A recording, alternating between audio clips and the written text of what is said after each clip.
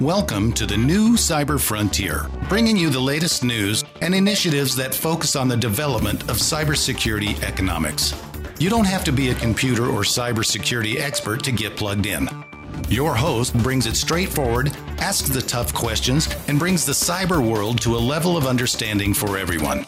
You can find us on the web at www.newcyberfrontier.com. Now join our host as he introduces the topic for today's new Cyber Frontier. Welcome to today's episode of New Cyber Frontier.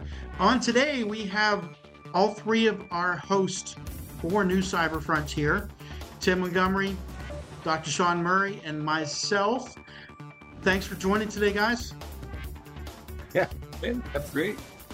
Yeah, good to see everybody. It's that time of year. That time of year, and we're looking at a new year. You know, we've been running the series from myself and Tim about our direction and new direction, and we're bringing in Dr. Murray today to also kind of get a rundown on what we can expect for 2024 and a little bit of a wrap up from last year. You know, what did we see? So I'll turn it over to Dr. Murray. You're kind of the new one here in this conversation this year. Let's let you start it up and say, give us a framework for what you're thinking you saw last year and what we're going to see moving into this year.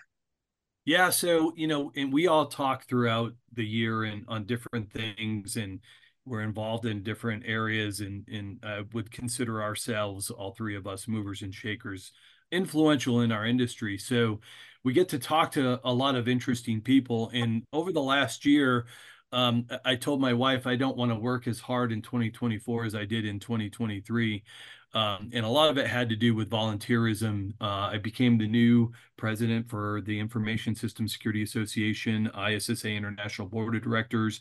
That's a different episode, I think, but provided some opportunities to talk to some individuals globally on what is going on. I've had some trips to Warsaw, Poland, on some initiatives there, and seeing what they're doing in Italy, in Germany. I'm headed back to Europe here next month. And then I've solidified relationships with legislative directors for congressional leaders, and have had several trips to Washington, D.C., collaborated with some folks here in Colorado. I've got a couple of good friends that work at the Attorney General's office, so we've been talking about legislation there. Legislative issues over the last year have been significant. And one of the biggest challenges, we talk about power, influence, and money. And in Washington, D.C., you can't have that conversation without those three things being part of the conversation. And over the last few years, we're seeing the legislative environment is not changing quickly enough at the federal level, and the states are no longer waiting. In the last year, we've seen significant legislation for privacy in lots of different states, mainly because states are being breached, or their municipalities in some of their cities and their townships are being breached. And so legislative initiatives all of a sudden don't take very long to draft and be voted on and implemented. So one of the unique ones we saw at the end of last year was the state of Illinois to protect privacy information associated with your biometric data, passed the Biometric Data Privacy Act.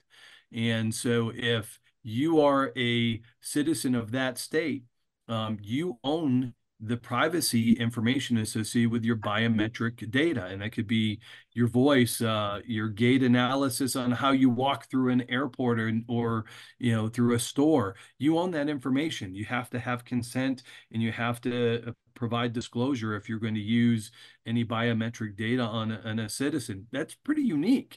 The state of New York enacted they're already a state that already has significant privacy and cybersecurity legislation in place, mainly for banking and finance industry. We had a client that literally acquired another company. Literally the day after they legally acquired the company had a ransomware breach. And so working through that, by December 1st, now there's a disclosure requirement for if you pay the ransomware, and they're looking at that as a public disclosure under state law, as a form of I can't the word escapes me, but it's a you've paid an extortion clause, and so an extortion payment. So legislation is a really significant part of what we saw over last year. I had an opportunity to testify on a Senate hearing. It was actually a field Senate hearing with former Governor Hickenlooper, now Colorado State or Colorado federal senator for the state of Colorado. We did a small business Senate hearing on cybersecurity for small business and the lack of resources. So it was a partnership between Gretchen Bliss, myself, a gentleman from NIST, Al Ortiz. We talked about legislation associated with small businesses. Yeah. Well, let's take a break here from our sponsors. We'll be right back in a minute to get more into what we saw in last year and then moving into, what we look and predict maybe even for 2024. Be right back. Blockframe Technology offers next-generation blockchain managed trust and security. Unique non-fungible tokens are used to secure software bills of materials to provide data quality and security for every transaction in your supply chain. Deploy advanced peer-to-peer product security, scale zero trust capability to millions of IoT devices, allow vendor tracking and accountability, and rapidly reset from compromise. Unchangeable, time-sequenced blockchain data provides next-generation security using machine learning trust algorithms and audit analytics. Start securing your supply chain today by contacting Blockframe at www.blockframetech.com. Welcome back to New Cyber Frontier. We have the three hosts for New Cyber Frontier: Tim Montgomery, Dr. Shawn Murray, and myself, Christopher Gorog. Actually, Dr. Christopher Gorog now. Congratulations. Yes, thank you. Also, something that happened late last year, and you've heard me talking about it a lot in the last couple weeks, some predictions on that. And Dr. Murray was giving us a rundown of his involvement last year. Tim, did you have anything you wanted to kind of the bump on your thoughts for our discussion here from last year? Yeah, I think piggybacking on Dr. Murray's consensus about the legislation pieces of this, we're looking at on the federal level, a couple of regulations that's creating more transparency among corporate. The players in corporate are now getting highly scrutinized by different groups, agencies. The Security and Exchange Commission's got a rule out now that they're pending for applying that to the idea behind reporting mechanisms and things where incident response elements playing in. And because that seems to be a bigger player in today's society, they're also getting, penalized for it. So, and then on some of the fronts like TSA and Homeland Security, they've got rulings out now to talk about incident response and the information sharing, which is what Dr. Murray had hinted at different levels. So the federal government is running into a lot of this stuff. And there was an act that was put out by the president that talks about the synergy of an incentive for cybersecurity. So instead of the compliancy measures being incentivized, it's now talking about the continuous monitoring and the posture of security, the resilience of a cybersecurity strategy being incentivized. So we're starting to see the importance play from the rule makers down a lot of incentive to get companies on board with the importance of why cybersecurity becomes a relevant element in everyday organizational management. So even at that scale. So yeah, quite a bit of things turning here. And can't say that I remember last year. This is something that got put into effect last year, but I think it's now here and we're now starting to see it apply much more heavily across the board with corporations at all sizes. To your point, Tim, some of the things that we also saw last year judiciously is the federal government is now holding not just civilly, but criminally accountable executives for doing what they're supposed to be doing. If you recall, Uber several years ago, they had a cyber breach. It was ransomware. Joe Sullivan was the director of security, the CISO. And, after everything was done, what he ended up doing, his strategy was to turn it into a bug bounty program. So turn the adversary into, a bug bounty, which is supposed to be white hat. And the implications after that was he was indicted and he was convicted last year in May. He got 3 years suspended sentence and 200 hours of community service. SolarWinds, Tim Brown, he has been indicted and he is going to go on trial for his part. And, again, it's not the board of directors and the C-suite can say, well, we don't have a business case for implementing, the recommendations from the CISO. Well, if you're not going to push it, you're going to be held accountable, not just the company civilly, but those who are in charge are going to be criminally liable now. Yeah, I think that's one big factor, at least from the CISO standpoint in a C-suite. We just don't see that they take what the chief information security officers really, they don't take it serious. That we don't have to apply the resources. Yeah, yada, yada. That seems to be the attitude. And this is really going to put a knee-jerk reaction, a big giant tie in the middle resources if your CEO is getting indicted. So things like that. So it's awful to go to jail. It's awful to say that has to happen for people to start understanding how serious this should be. But in other words, it's time. In other words, it's time. It's been there for more than 2 decades. That's going up and down like a roller coaster in our communities across the board. But it's time for certain things to happen, and it's just awful to see that it has to go this strong for people to realize it. So I see that happening this year. More transparency. More transparency. So, something that, and we've been talking about this lately. Last year was, a big push towards a new classification, zero trust. And that was the buzzword, we'll say, at the beginning of last year. And, now we'll talk about next year, but we're seeing some different buzzwords, we'll say. But the reclassification efforts is what I look at it as. Everybody in cybersecurity said, okay, we have a new way to think about things. How can we position ourselves? And did anything change, or did we just make things more complicated? Which has kind of been the trend over years and years. I see is about every 2 to 3 years we come up with a new compliance. There's 10,000 line items of things people have to worry about. Now we're blaming the CISOs, the CIOs, or somebody in charge. Right. When is the tasking just too complex? We need to get simpler. A way to simplify things is where I think has been come transparent. It's needed. Yeah, I think the tool set, it's also a big factor. It seems to play a lot of roles. We talked about that in some of the episodes about the suite of tools that security uses.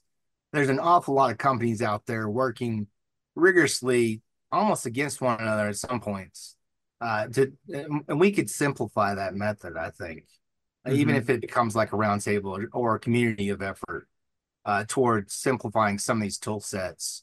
I know the landscape that we work in is not simple, and it's forever changing. So how that dynamic works out is certainly would be interesting to try to go down that road to discover if we haven't already started. To your point on the tools aspect of it as well, I did the DC fly-in with our chamber and some of our government leaders from El Paso County and state legislator, our new mayor. And, there was a tense conversation on Capitol Hill regarding this, what we're talking about now. And one of the county commissioners was very adamant on, the ability to do offensive cyber. If somebody's attacking me, I don't just defend myself. I should be able to attack back. And so, from my perspective of working that at a government level, for the military and intelligence agencies and stuff, that dominantly has been up to the president. It's been relinquished to some other federal agencies. because if Tim, it's your company that has a vulnerability, and I'm a threat actor using your resources to pivot as part of the attack, and then offensive cyber comes back and attacks your company, assuming that you're the one who's actually doing the attack, then what are the implications with that? What did we do to Tim's company? And it's kind of like swatting, right? So it really wasn't Tim, it really wasn't his company, but he had a vulnerability that we use as an exploit to do an attack on an organization. So, what do you guys think as far as offensive cyber, being able to attack back? I'd say there's a place for it. It depends on the ethics behind it, but I certainly believe that not only that, but disclosure of fighting back. It produces the ramifications for the technique. It produces white papers. It produces a lot for even small businesses because they don't have those types of resources. And small businesses seem to be the biggest ones that hackers can get to and use as a resource, like you referred to use it to attack others. So I think that there's certainly a place for it. I guess I look at it from a social aspect of, and one day back in we'll say the colonial era, everybody was out on the high seas. There was pirates. So they said, how can we fight back? Everybody hired privateers. I think that it doesn't solve the problem. It makes it more convoluted because then we don't know the privateers are the pirates and we can't tell the difference. So, I would say that even though it makes, the person who's getting attacked thinks they have no recourse, and literally they don't, and that's the problem, that the solution isn't to make them become the attacker, because then the next thing is preemptive striking, and next thing is which one's the attacker, who struck first. I'm just retaliating. Now prove it that I wasn't just retaliating. And we're in a deeper hole. And the lawyers get richer. Yes. That's usually what happens. Yes. Well, the ethics behind it, you definitely have to figure out. That'd be a big factor. Because to tag somebody with the honest intention of what you're saying, the established rule set, right? Like a Rogue Nation, what it does, the way we censor what we do on our borders. I think that's all got to be factored into a rule set that applies to something like this if it were to occur. Nature. Let's take a break here from our sponsor. We'll be right back in a minute. Blockframe Technology offers next-generation blockchain-managed trust and security. Unique non-fungible tokens are used to secure software bills of materials to provide data quality and security for every transaction in your supply chain. Deploy advanced peer-to-peer product security, scale zero trust capability to millions of IoT devices, allow vendor tracking and accountability, and rapidly reset from compromise. Unchangeable, time-sequenced blockchain data provides next-generation security using machine learning trust algorithms and audit analytics. Start securing your supply chain today by contacting Blockframe at www.blockframetech.com. Welcome back to New Cyber Frontier on this kind of year in review for 2023 and what's looking forward in 2024. Before the break, we talked mostly about what we saw in the year before and where we were at, some benchmarks, and then started alluding into maybe some possible solutions and even, fighting back. What's that look like? Let's start looking forward now. What do we see? I'll let you go first, Shawn, again, in 2024. So here's what worries me right now. In all the other things are important, but what we're starting to see is artificial intelligence and the advancement of AI is becoming so significant in its application and in its uses. While there's lots of advantages, we know that bad people do things with great technology as well. So there's implications associated with that. We did the Small Business Small Business Development Center did their annual conference last fall, and we do the consulting aspects with small businesses as part of the conference. And a gentleman walks in and he shows me a video. He goes, "I want to show you a video of my client." And the client is a prominent life coach. And a lot of people follow him on social media, Facebook and some other platforms. And because he's so popular and he's such high demand, he's very influential with the messages that he posts on his social media channel. And so he showed me a video of his client promoting an investment that basically ripped off thousands and thousands of people. These are people that believe in him, believe in who he is, in his when he's a life coach. Anything that he says, people take they don't take it for granted. They take it as truth. The video was taken from multiple recordings on YouTube. The video was a deep fake. Deep fake is where I think we're going to see a lot of scary things happening. We've seen it on Simon Cowell on Voice or America's Got Talent, I think is the name of that show. A gentleman comes out and he's a previous winner on the show. They bring the technology out and he's singing on stage, but they're displaying a picture of Simon Cowell actually doing the singing. That's a deep fake. We saw Nancy Pelosi, I think last year or the year before, there was a recording of her, what appeared to be her intoxicated, making disparaging comments that made her look really bad. It was a deep fake. It really wasn't her. It wasn't. And so the technology and the advancements of AI and the possibility of deep fakes altering opinion for advanced misinformation campaigns, especially in an election year like now, this is scary terrain, and we don't have any rules. This is going to be one of those things that I think are going to be one of the issues that we really have to address in, some of the solutions. And when we talk about this, Chris, you guys are prominent in blockchain. How do we attest that a recording, a video, a picture is actually, steganography, right? So how do we attest that there's authenticity associated with that recording so that we're not, looking at things that look real, but really are not, they're deep fakes. Yeah, I think the bigger classification for that in general is disinformation. And the more we see the capability of creating information by artificial intelligence, so generative AI producing information, can produce information a lot faster than people can.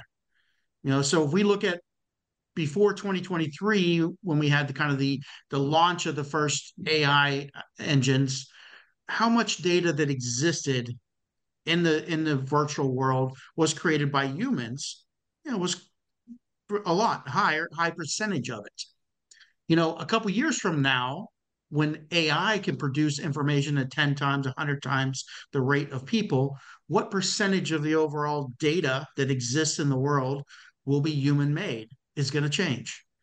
And all of that becomes that disinformation problem. I sit on the future directions for IEEE, and we look at global directions in technology, and their technology is the greatest kind of minds I've heard in forecasting technology came in from one meeting to the next in a 6-month span and said our whole game has changed. Everything on our radar right now is AI, and last time we came into the meeting, not anything was. And everything categorized under AI had one nemesis, one big dark cloud on the other end of it that no solution existed for, and that was disinformation. How do we handle the negative kind of byproduct of magnification of information production? Yeah, it's a good point. In a lot of it's training and awareness, but most of your population isn't tuned in to what misinformation really is and what's credible, what's not credible. If I saw it on Facebook and saw it on TikTok or Instagram, it must be real. And, then the catalyst associated with what's real and then the exponential sharing of information, if it's really negative, but it's exponential, the power of a network can pass disinformation very quickly. And we've seen what the implications are on that. We know that intelligence agencies and state actors do this. But now we have the ability of regular citizens to be able to do it to a point where lives are ruined, the reputations are diminished in seconds, in days, as opposed to how long does it take.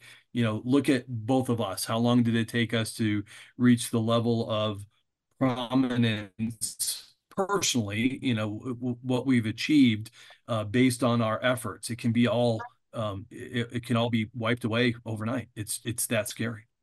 Yeah. And you know what, the solution to that, or the start of a solution, is the branding of legitimate information, and the ability to authenticate what is legitimate, to have attestation of the pieces that are reputable.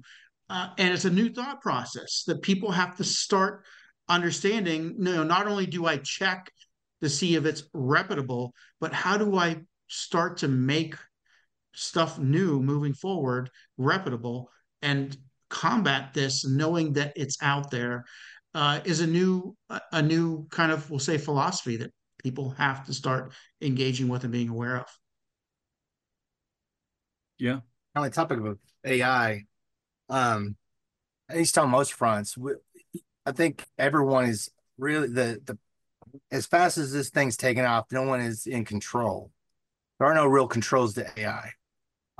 Even with Google, their chief information, their officers, most of their technologists, they've even said that we've now got an AI that literally it's doing its own thing and we don't know what it's doing anymore.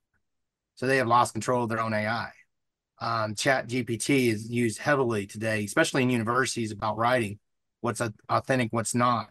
And even now, Chat GPT is supposed to have regulatory measures so you can't use it to do nefarious acts, but they still can get around that too with the use of it. The alternate to that is AI being used as a defensive measure. But here we go with just the AI against AI. I mean, it's really counteracting. And like you said, Chris, what reality does that project future-wise when the human being can no longer understand what the AI is doing to the other AI back and forth? And where have we gone with this? Basically, is where we go into this whole Skynet, epic thing. So that type of thing is where everybody escalates off to. But that's truly what we're seeing, and it's happening so fast to us. What will happen? I mean, the concept. Yeah. So, and you're Well, right. and I And think misinformation is probably the big piece to it. yeah, sorry, Tim. I don't want to go too much on it because we're running out of time, and there's a couple other things we want to talk about. But yes, Sure. we're all AI is on everybody's mind, and Yeah. as cyber people, we are definitely looking at not only its usage, but the kind of the combating the byproducts around it. Yeah. But this year, we have an election year coming up. Dr. Murray, you want to elaborate on your thoughts about how that plays out? Yeah, so I mean, and this is a great segue. We're, talking about misinformation campaigns. We saw it in the last presidential election here in the United States.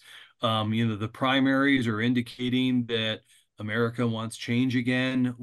We're not sure what that looks like, but you're seeing all the mudslinging. What is it for a legislative environment that we're going to see? Depending on who gets back in office. And so we're seeing feedback coming from various countries. There's so much conflict going on in the Middle East and in Eastern Europe right now that are part of the legislative environment as well. You've got resources going to conflicts that we're not involved in, tactically, but we are involved in strategically because we have allies, we have treaties, we have support agreements. We've got a border issue. We got the state of Texas right now that's fighting with the president on not allowing federal agents to manage the border in their state now.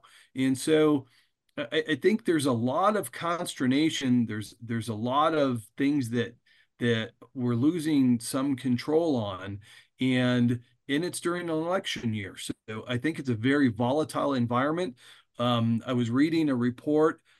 We have cities within the United States that we have lost so much control that the police will not provide any order. And I'm not going to name those out, in our production here, but that's very concerning when you start losing control of towns and cities within your own states because of the lawlessness and the unwillingness of government, either at the state or federal level, to make change.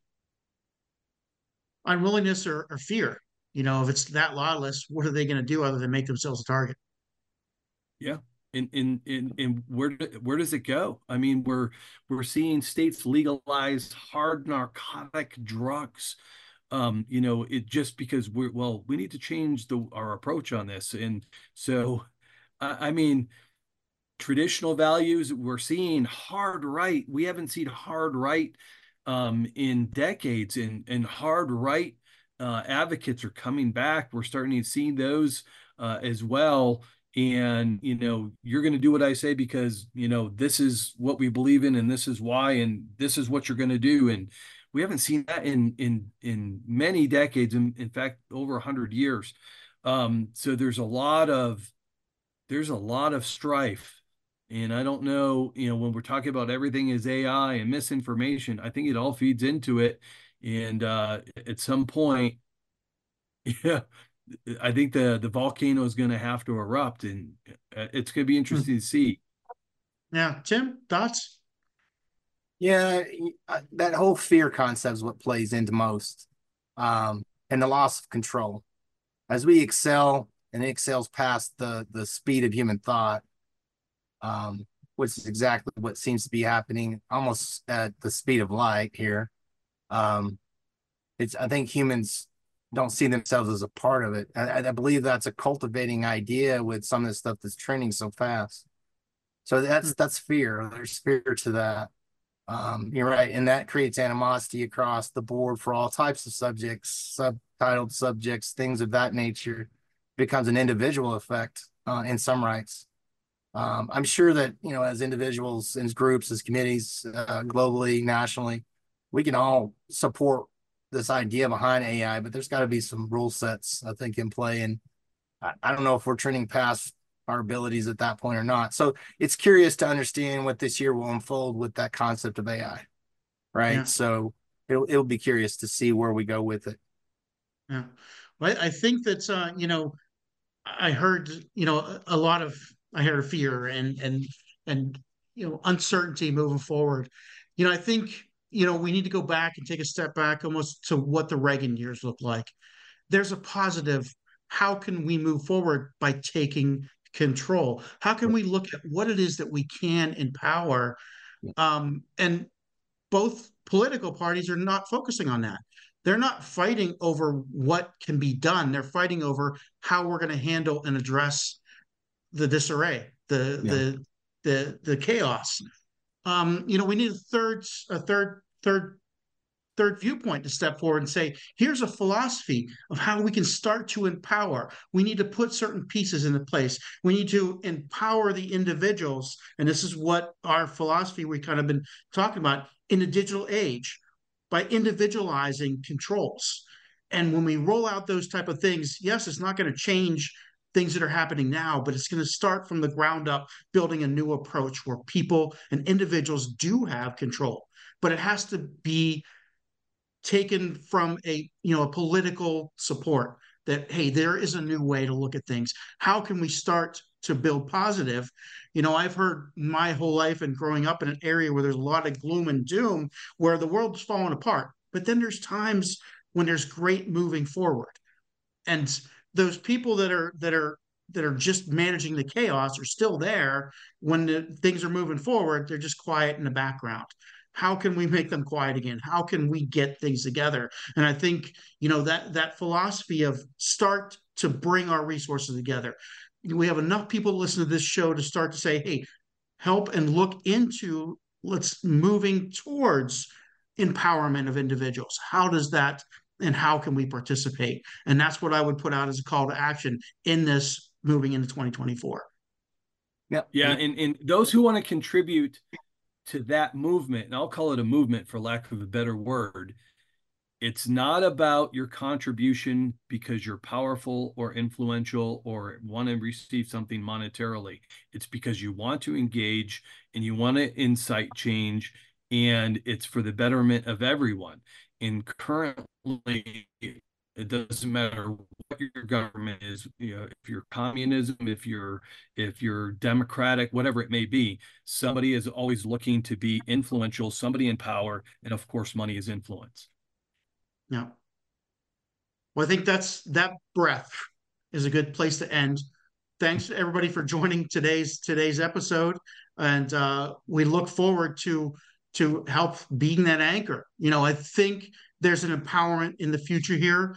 Reach out to us. Let's all try to get involved with this. Thanks, both of you, for joining. Thanks, everybody. We hope you have enjoyed this episode of New Cyber Frontier. Remember to get involved.